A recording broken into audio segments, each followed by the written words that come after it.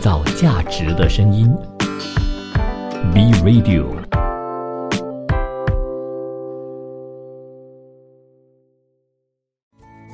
健康是人生真正的幸福密码。金钱和名誉不能带来真正的幸福，唯有健康才是最珍贵的财富。把健康放在第一位，享受幸福生活的每一天。欢迎来到健康密码。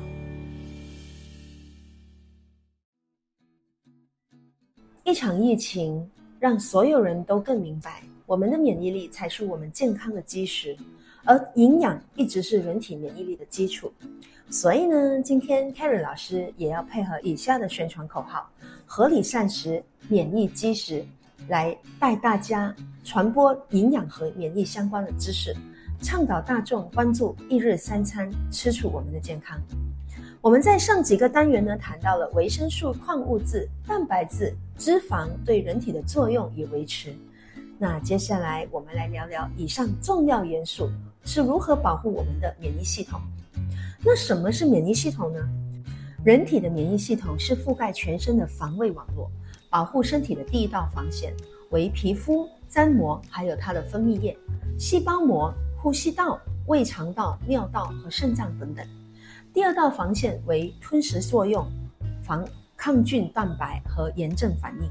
第三道防线主要由免疫器官，比如扁桃体、淋巴结、胸腺、骨髓和脾脏等，和免疫细胞，就是淋巴细胞和吞着细胞等等，借助血液循环和淋巴循环而形成的。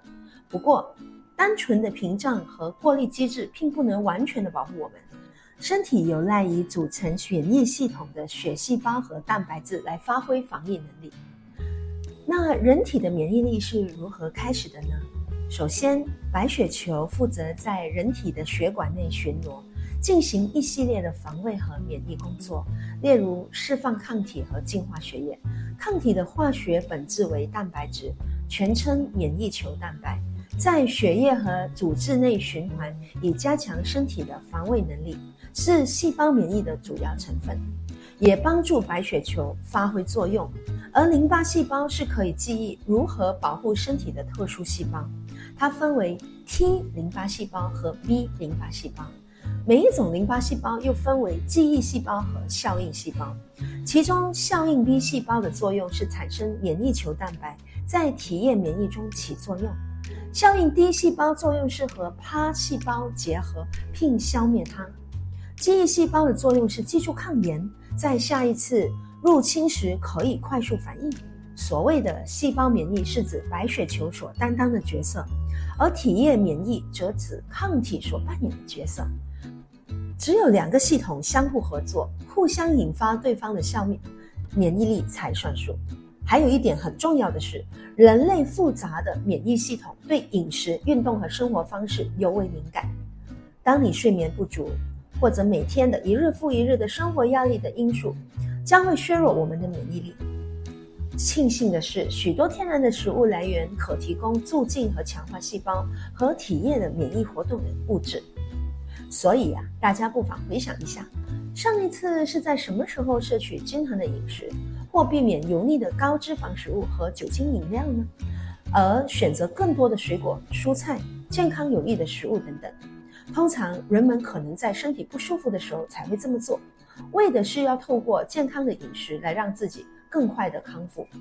大多数的人往往在生病时才会更加注重营养的摄取，很少人会在疾病来袭之前先采取预防措施。研究显示2/3的美国人偏爱含有更多脂肪和精致糖分的食物，而很少的摄取植物性的食物，因此无法获得充足的必需营养来维持健康。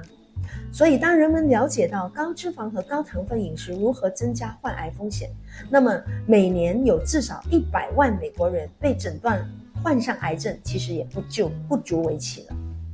那基本上呢，营养学提倡的是预防胜于治疗。在无数种食物当中，营养学能帮助人们判断和选择适当的营养，所以人们的确有必要了解为什么营养学在日常生活中扮演极为重要的角色。健康的免疫系统是无可取代的，功能正常的人体具有防疫疾病、克服疾病、长治、克服环境污染物和毒素持续爆发的这个能力。但医药科学的长足发展，让人们只把目光聚焦于治疗各种疾病的药物研发，以致忽略了人体本身其实存在着世界上最好的医生，那就是我们自己的免疫系统。甚至很多人都认为，只要身体没有出现病症，那你就是属于健康。其实这并不完全的正确。大多数的疾病在对外显露症状之前，其实都已经长期存在我们的身体内，逐渐的患者会注意到自己感到更疲累，或者身体反应不正常。这种一般的虚弱的感觉，在更严重的疾病症状显现之前，其实已经出现已久。当患者感到病势沉重之时，通常呢已是来不及防备。因此，避免和疾病接触的最理想方法就是注意免疫系统的健康，而在日常生活中提供免疫系统适量的营养，便是人们应该要认真去做。人们所摄取的营养和免疫系统的反应有明确的相关性，而两者之间的影响就是营养免疫学的基础。免疫学最基础的教育就是研究人体的免疫系统，以其用于防疫病原和外来物质攻击的方法。自从抗生素出现后，大家其实都把注意力集中在药物和疾病的治疗上，反而忽略了人体免疫系统的神奇功能和疾病的预防。所以我想一再强调的是，要有健康的身体，就是维持营养健全的免疫系统，那就是对人体健康具有最正面的影响力。那我们到底要如何帮助人类实现健康长寿的目标呢？其实根据世界卫生组织的评估，在2000年到2050年期间，60岁以上的人口占了世界总人口比例的这个1倍，从原来的约11%上升到22%。与此同时，80岁人口的数量将会达到3.95亿。到2017年，65岁或以上的高龄人口会急速的超过5岁以下儿童数量，这是人类历史上史无前例的。而且到了2050年，这些高龄人口数量将会超过14岁以下儿童的数量。那事实上呢，科学家已经发现，人类至少能够拥有充实而有意义的生活直到120岁。不仅如此，根据研究显示，透过适当的照顾和完整营养的饮食，人类其实能够活到150岁，并非是不可能的事情哦。不过随着年龄增长，仍然想要拥有健康强壮的体魄，这种想法呢，其实并不现实。因此，预防疾病的食物极为重要。帮助年长者保持健康的唯一方法，就是教导他们摄取更多营养均衡的食物，并且一直坚持这种习惯。所以，搞懂营养学能让你轻松地实现健康长寿的梦想。那我们接下来也和大家聊一下营养均衡和免疫系统的关联。营养在抵抗感染上扮演着极为重要的角色。当你缺乏任何一种营养，对身体的免疫系统都有不良的影响。但今天我们分享的强化免疫学呢，其实并不是研究人体需要多少种蛋白质、矿物质或者维生素的科学，而是着重于研究人体需要的营养素、抗氧化剂和多糖体的科学。虽然人体缺乏蛋白质、矿物质或维生素会引起免疫功能失调，但其实当今社会大部分人其实并不缺乏这些营养，相反的，却缺乏对免疫系统功能极为有益的营养素、抗氧化剂和多糖体的营养。所以呢，如何获得这些营养，以维持免疫系统的最佳状况，是我们今天想要探讨健康议题的这个重要关键。所以呢，我这边要跟大家分享的是，营养素是良好免疫力的物质保障。维持免疫细胞的代谢和活力需要能量。维生素和矿物元素大多数参与核酸和酶的形成和我们身体的能量代谢。那维持免疫细胞的完整性，对特异性和非特异性的免疫均有作用。蛋白质、维生素 A、维生素 C 和锌有助于维持皮肤和黏膜的完整性，保障我们的第一道免疫防线的作用。多不饱和脂肪酸是合成免疫球蛋白、细胞因子和炎性因子等免疫物质的原料。维生素 C、维生素 A、维生素 B 还有铁、锌、铜、钙和益生菌等等，有益助成身体抗体的形成。免疫在这个整个过程中会产生自由基、铁、锌、铜等矿物元素作为酶的组成，通过酶促进反应发挥抗氧化作用。而维生素 C 和维生素 E 则通过非酶防疫系统来清除身体的自由基。类胡萝卜素还有多酚等植物化合物和益生菌等微生物也具有抗氧化功能，因此合理膳食对我们的机体免疫力至关的重要。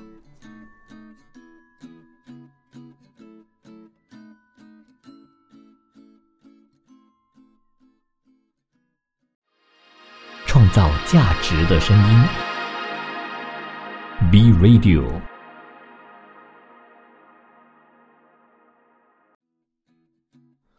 欢迎回来。那接下来呢，我们就谈一下免疫系统的强度就取决于哪里？那肯定是饮食。那根据研究呢，人们的日常饮食直接影响了免疫系统的如何操作，以及人体的气色、感觉和举止。那更深入的说呢，食物就是免疫系统的运作燃料。通常当人们适量的摄取各种植物性的食物时，身体就能获得十分有益的营养。然而一旦摄取太多动物性的产品的时候呢，因为它其中含有了太多的饱和脂肪、盐分和糖分的食物，免疫系统呢就会缺少了抵抗疾病的营养。健康状况良好时，完整性食物有助于身体做出强而有力的免疫反应。同样的，在生病时，适当的滋养和充足的休息能够帮助人们更快地从疾病中康复。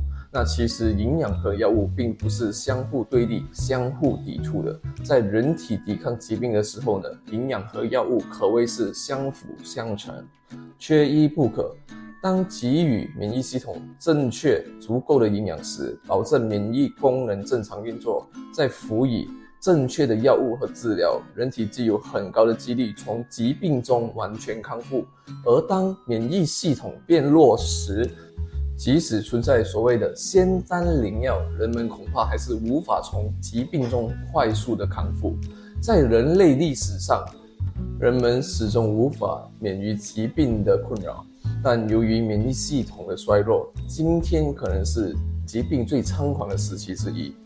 免疫相关的疾病的增加有很多原因，追根究底，则与人们所吃的食物品质、环境荷尔蒙和辐射、农业化合物等有关。那今天的食物大多含有防腐剂以及农药，高度精致的食物呢，更缺乏人体免疫系统所需的如植物营养素、抗氧化剂和多糖体等的营养。而人体内的防御系统急需为其提供营养，才能发挥有效的功能。因为健全的免疫系统才更有效的抵抗疾病。那两军交战的时候呢，自然是兵强马壮的一方会胜出。一支强大的军队很快的就会把微弱的入侵者给打败。那人体也是同样的道理，当微生物攻击人体时，健康的免疫系统就能够立即投入战斗，然后把微生物给打败。以两个人同时面对流感性疾病为例，一个人病得很严重，而另一个人却没事。虽然他们面对的是相同的病毒威胁，却只有免疫系统较弱的人才会在疾病面前倒下。细菌、病毒和其他一样的微生物也是引起许多疾病的罪魁祸首。可是，一旦遇到强大的免疫系统，他们就没用之地了。因为强大的免疫系统能帮助人类抵抗感染的侵害。其实，大多数疾病都是由免疫系统故障而引起的。所以说，人类的免疫系统在虚弱时会出现故障，免疫系统需要健康的饮食和适量的休息才能维持正常的操作。因此，营养不良以及压力过大的时候呢，都会使人们容易生病。太弱的免疫系统使人体在高感染性的疾病面前，症状会更加的严重，例如新冠、肺炎、肝炎、流感、肺结核等。而较弱的免疫系统还会引起癌症的产生。一般情况下，人体的免疫细胞会不停地在身体各处巡逻，杀死变异的细胞，防止癌症的生成。但是较弱的免疫系统呢，无法快速的识别和摧毁这些癌细胞，从而导致癌症在人体内无法控制，便蔓延开来。那谈到癌症呢，以下是重要的统计数据，想要跟大家分享一下。2020年呢，马来西亚报告了有48639例新癌症病例。马来西亚的癌症病例呢，预计在2040年会翻1倍哦。这就代表着马来西亚每10个人中就会大约有1个人一生中会被诊断患有癌症。在马来西亚呢，终身患癌症风险为每个10个男性里面会有1个人，而每9个女性中呢会有1个人。终身风险是指在没有其他死因的情况下，一个人在75岁之前患癌症的概率。癌症可以在身体的各个部位开始，但癌症最常见的地方是乳腺、结肠、直肠、肺部、鼻眼和肝脏。那马来西亚最常见的5种癌症是什么呢？1. 乳腺癌， 2. 结肠直肠癌， 3. 肺癌， 4. 鼻眼癌， 5. 和肝癌。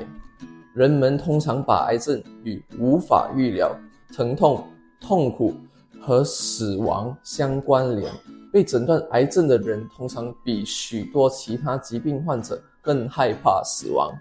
当被诊断患有癌症时，一个人可能会对他的癌症有多严重，以及他们是否有存活的时间有很多疑问。那疾病如何影响你的估计，被称之为预后。那在早期阶段时，诊断癌症可使一个人的存活率在最常见的癌症中增加2到5倍。那如果可以及时早期的时候发现呢，然后及时治疗呢，是对癌症进行的最佳管理。那近年来，我们对于癌症治疗的领域呢，获得了更多的进展。对于许多患者来说，通常可以采取一些措施，就是来阻断及治疗其疾病。那除了提高治疗功效之外呢，在提供更有效、更容易服用的药，和同时间更容易获得以及更少副作用的治疗选择方面也得到了进步。那还有日常饮食中营养的均衡、生活习惯等，其中许多方法可以为癌症患者带来更好的结果，从而使癌症成为一种可治疗的疾病，而不再是死刑。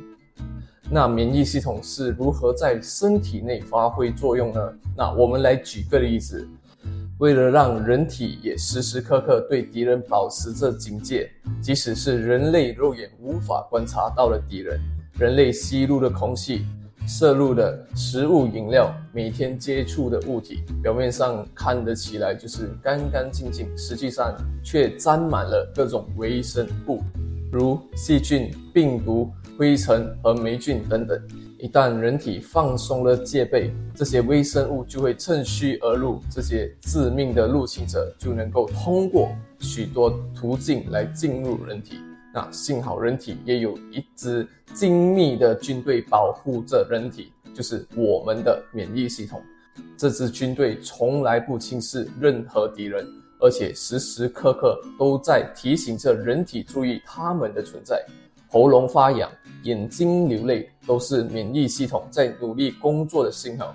即便如此，人们常常忽略了它们，也许是因为看不到它们的缘故吧。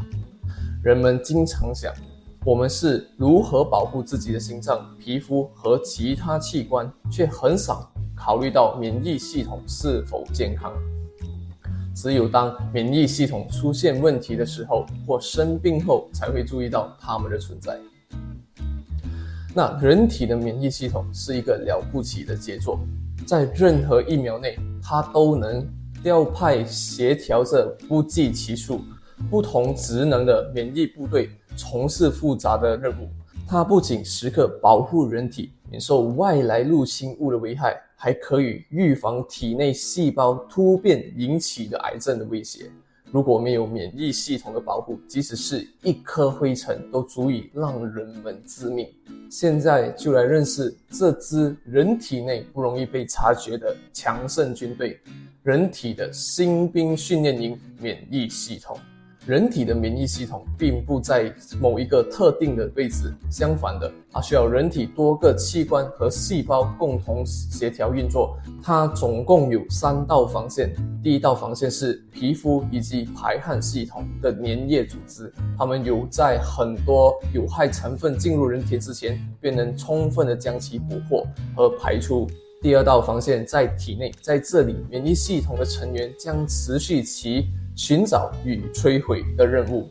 那第3道防线包括了肝器官，如淋巴结及肺，它们具有淋巴液及血液，是一个可循环的通行系统。在这个通行系统当中，免疫系统工程的成员将赶在血液及淋巴内的有害成分增殖之前进行最后的诛杀。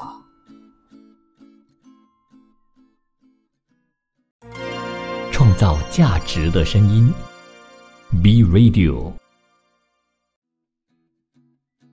欢迎回来。那接下来我们来继续聊一聊免疫系统的通行系统。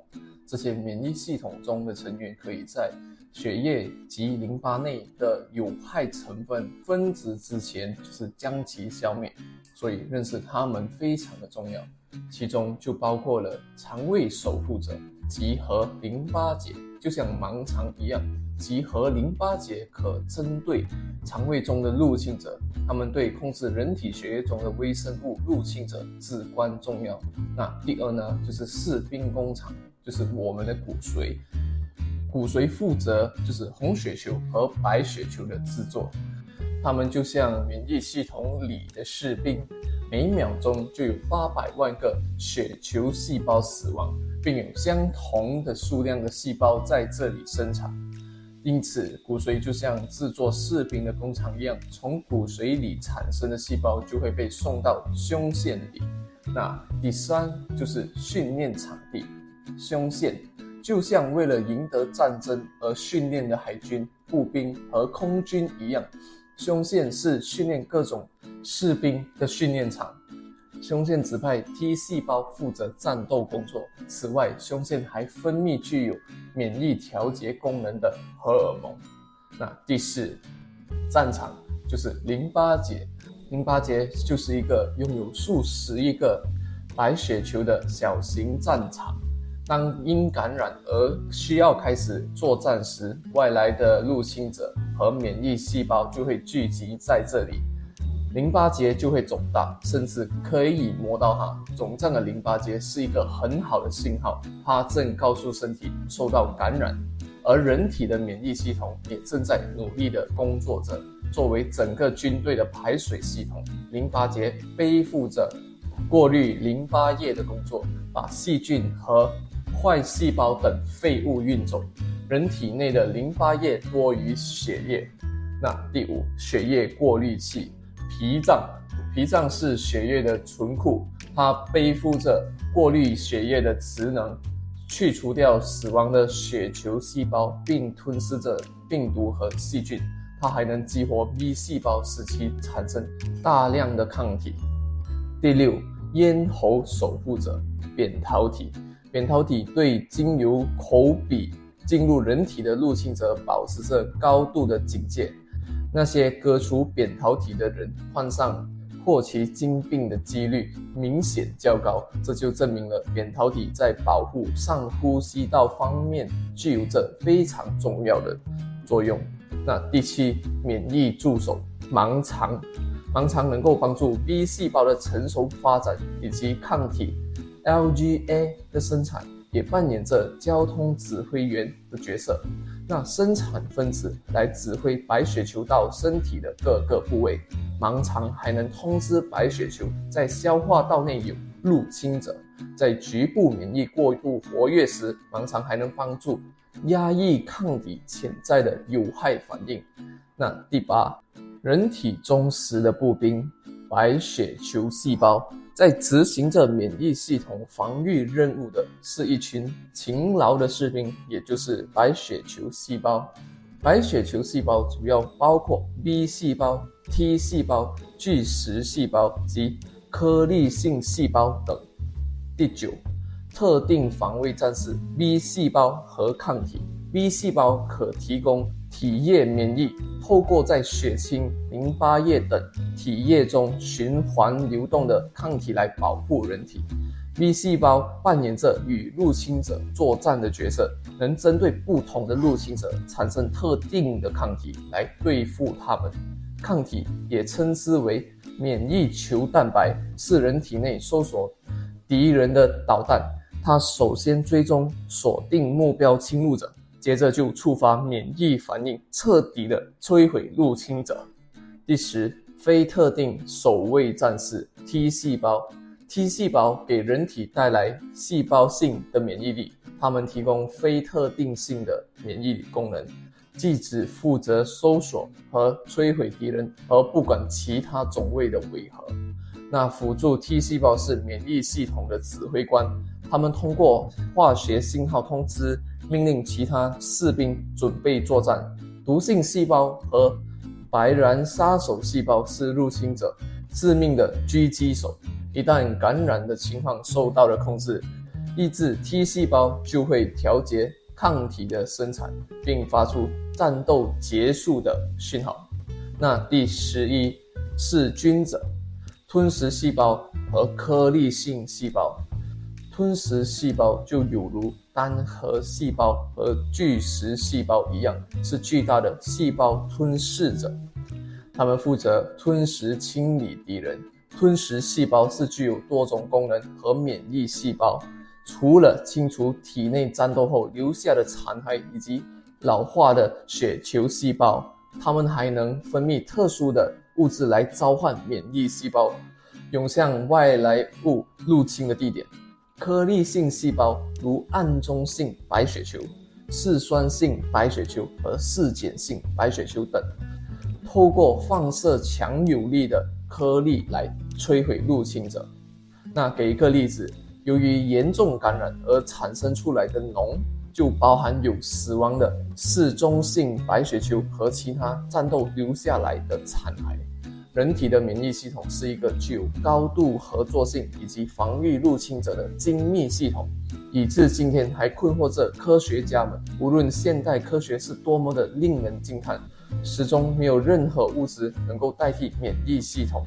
因此，保护免疫系统使其维持最佳的状态就显得特别重要。人体的免疫系统是世界上最好的医生，它比任何药物都强大有效。最重要的是，它能够透过自然的方式来保护人们，不会产生任何不利人体的副作用。任何一支军队都需要维持着壮盛的军容，以高昂的士气赢得胜利。因此，适当的休息、压力的疏解、保持乐观、积极的态度，以确保免疫系统运作正常是非常重要的事。不过，更为重要的是，每一支队都需要能量和食物。若要一个营养不良的士兵上战场打仗，可能的结果就是他们很快就会倒下。这就凸显得出高营养饮食的重要性。如若不然，人们的免疫系统就得不到后动供给，也就无法提高战斗力，继续与各种危险的入侵者奋战。那大多数的疾病都与免疫系统故障有关。人体与生俱来就拥有一个世界上最好的医生——免疫系统。那当免疫系统正常运作的时候，就形似健全的白血球和免疫系统就会共同合作对付入侵者，身体就有效地抵抗大多数的疾病，抵抗病菌的感染，治疗伤口和杀死癌细胞等。那当人体的免疫系统发生故障而无法正常运作的时候呢，疾病也就随之而来。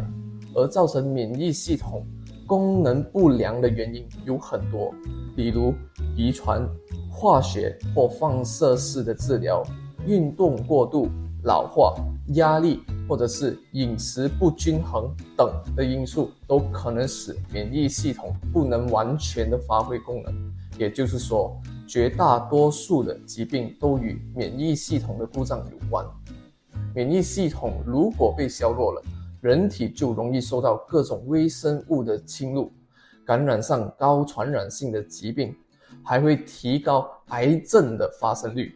那过度活跃的免疫系统呢，则会导致过敏或者自体免疫性疾病的发生。那我们来谈谈衰弱的免疫系统。有些人老是生病，咳嗽啊、流鼻水、拖延不去的流行性感冒，断不了根的肠胃病。为什么有人总是生病不好，可是又有些人很快的恢复健康？这其中的关键就在于免疫系统。人体本身抵抗疾病的能力强与弱，那每天呼吸的空气，我们摄取的饮食，触碰到的物体，食物的清洁，实际上都沾满了细菌、病毒、灰尘和霉菌等的微生物。若人体的免疫系统一旦突然间虚弱，这些微生物或者病毒们就很容易导致人体生病。免疫系统是身体对抗很多疾病或者细菌、病毒等最好的防御军，它们是由白血球、抗体和其他免疫物质相关器官组成的复杂网络，所以免疫系统的强弱跟身体会不会容易生病是有直接性的关系，所以要真的好好增强我们的免疫系统。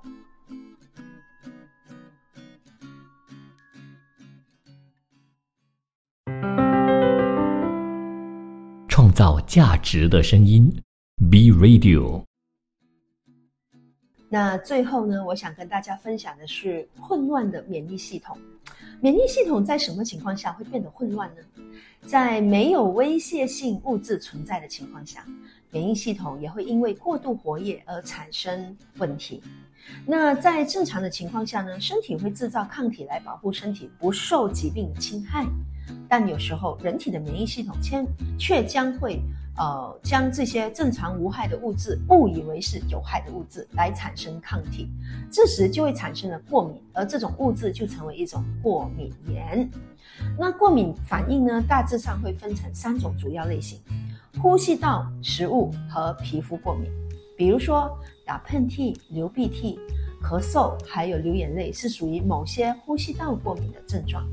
它们主要是由瘧尘、花粉、动物皮毛和香烟等物质所引起的敏感，而呕吐、反胃、腹痛、腹泻主要是食物过敏而引起的，比如说牛奶、坚果、鸡蛋、贝类的食物。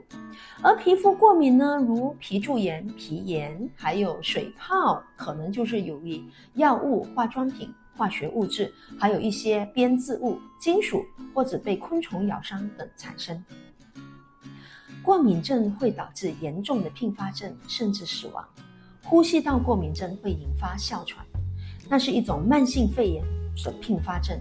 根据英国 Asthma UK 机构的研究，哮喘每一年导致1140名英国人死亡，而鼻帽发炎导致31种鼻帽炎也是一种并发症。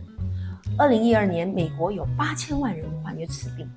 某些食物和虫咬会引起过敏性休克，如果你不及时治疗，其实会导致死亡。而人类的免疫系统有区分敌对细胞和自身细胞的能力，有时免疫系统会发生混乱，就会盲目错误地杀死自身的细胞，这种情况会导致自体免疫性的疾病。目前已知的80多种自体免疫性疾病，其中包括最常见的第一个类风湿关节炎，它是一种会导致关节发炎的疾病。类风湿关节炎是一种自身免疫性疾病，正常情况下，免疫系统会保护你的身体免受感染和疾病。可是当你患类风湿关节炎时，免疫系统会攻击关节中的健康组织，这种疾病还可能引起心脏、肺、神经线、眼睛和皮肤疾病。医生其实并不知道这一个过程的原因，但遗传因素似乎和它有些关系。虽然基因实际上不会导致类风湿关节炎，但基因可能会让你更容易受到能引起这种疾病的环境因素的影响。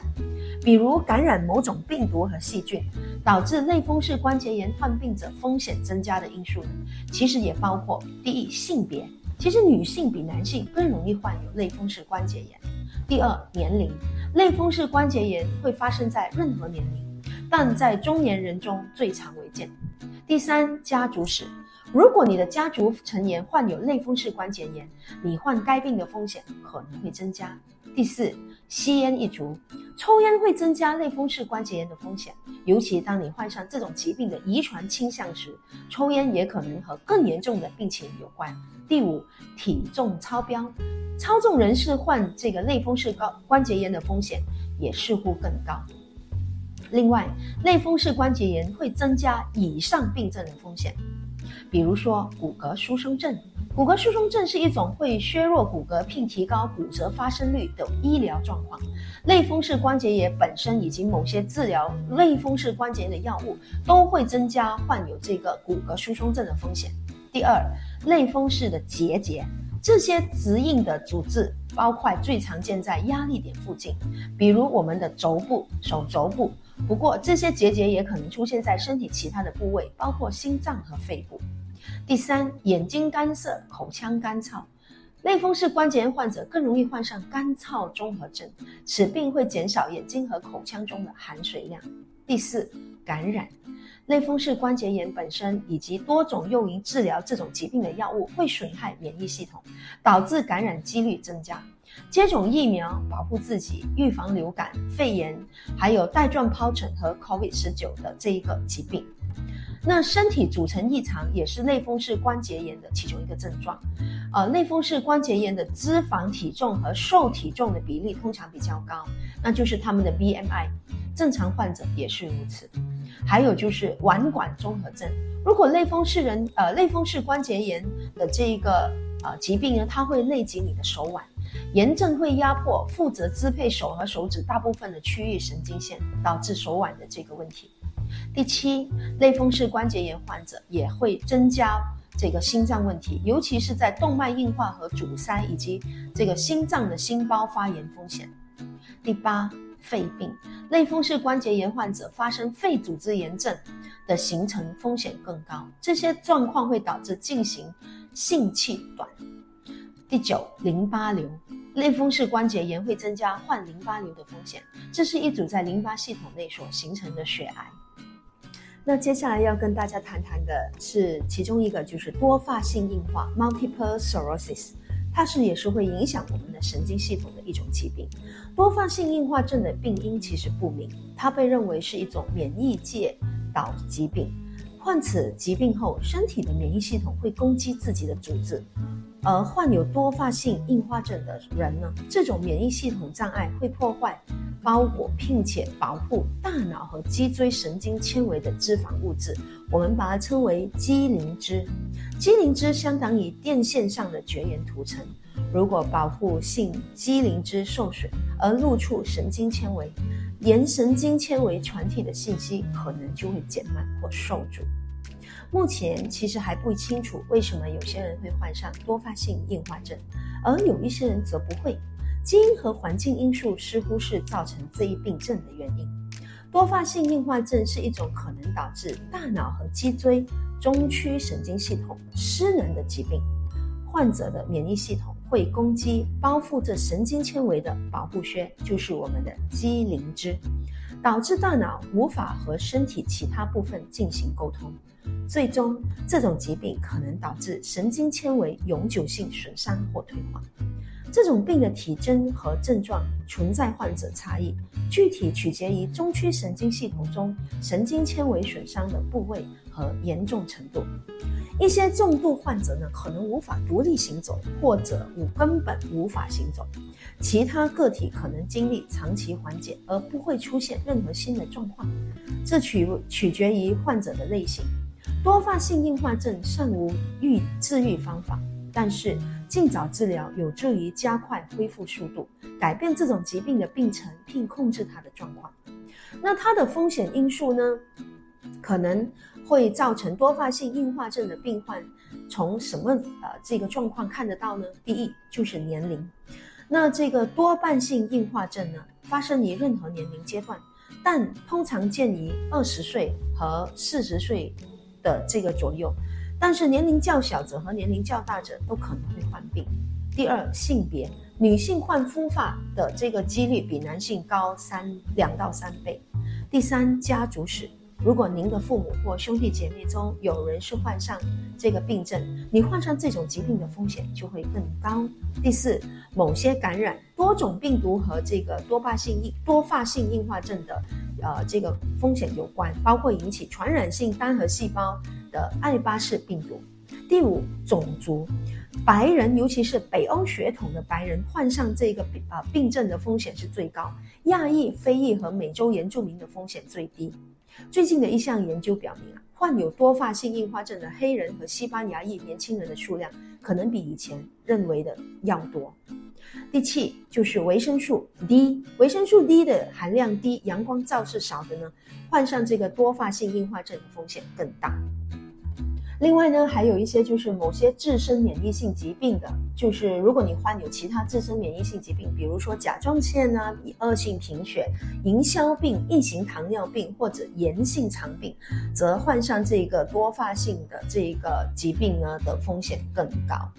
那其他的免疫性疾病有关的，包括异型糖尿病，就是胰腺不能产生足够胰岛素的一类慢性疾病，红斑狼疮、硬皮症、溶血性贫血、牛皮癣等病症。有机会呢，我们会在接下来的单元呢，跟大家分享更多针对性的营养资讯。所以综合以上所述，本期分享的精髓就在于营养和免疫两个方面，给予免疫系统正确充足的营养，能够确保免疫系统的正常运作，提升人体的免疫力，从而能够帮助人体更有效地抵抗疾病。而当人体遭受疾病的侵蚀时，更为我们的免疫系统适当的补充营养，让免疫系统战胜疾病，我们就可以尽早的从疾病中康复。我是 Karen 老师，我是 Davis 教练，我们下期再见。创造价值的声音，Be Radio。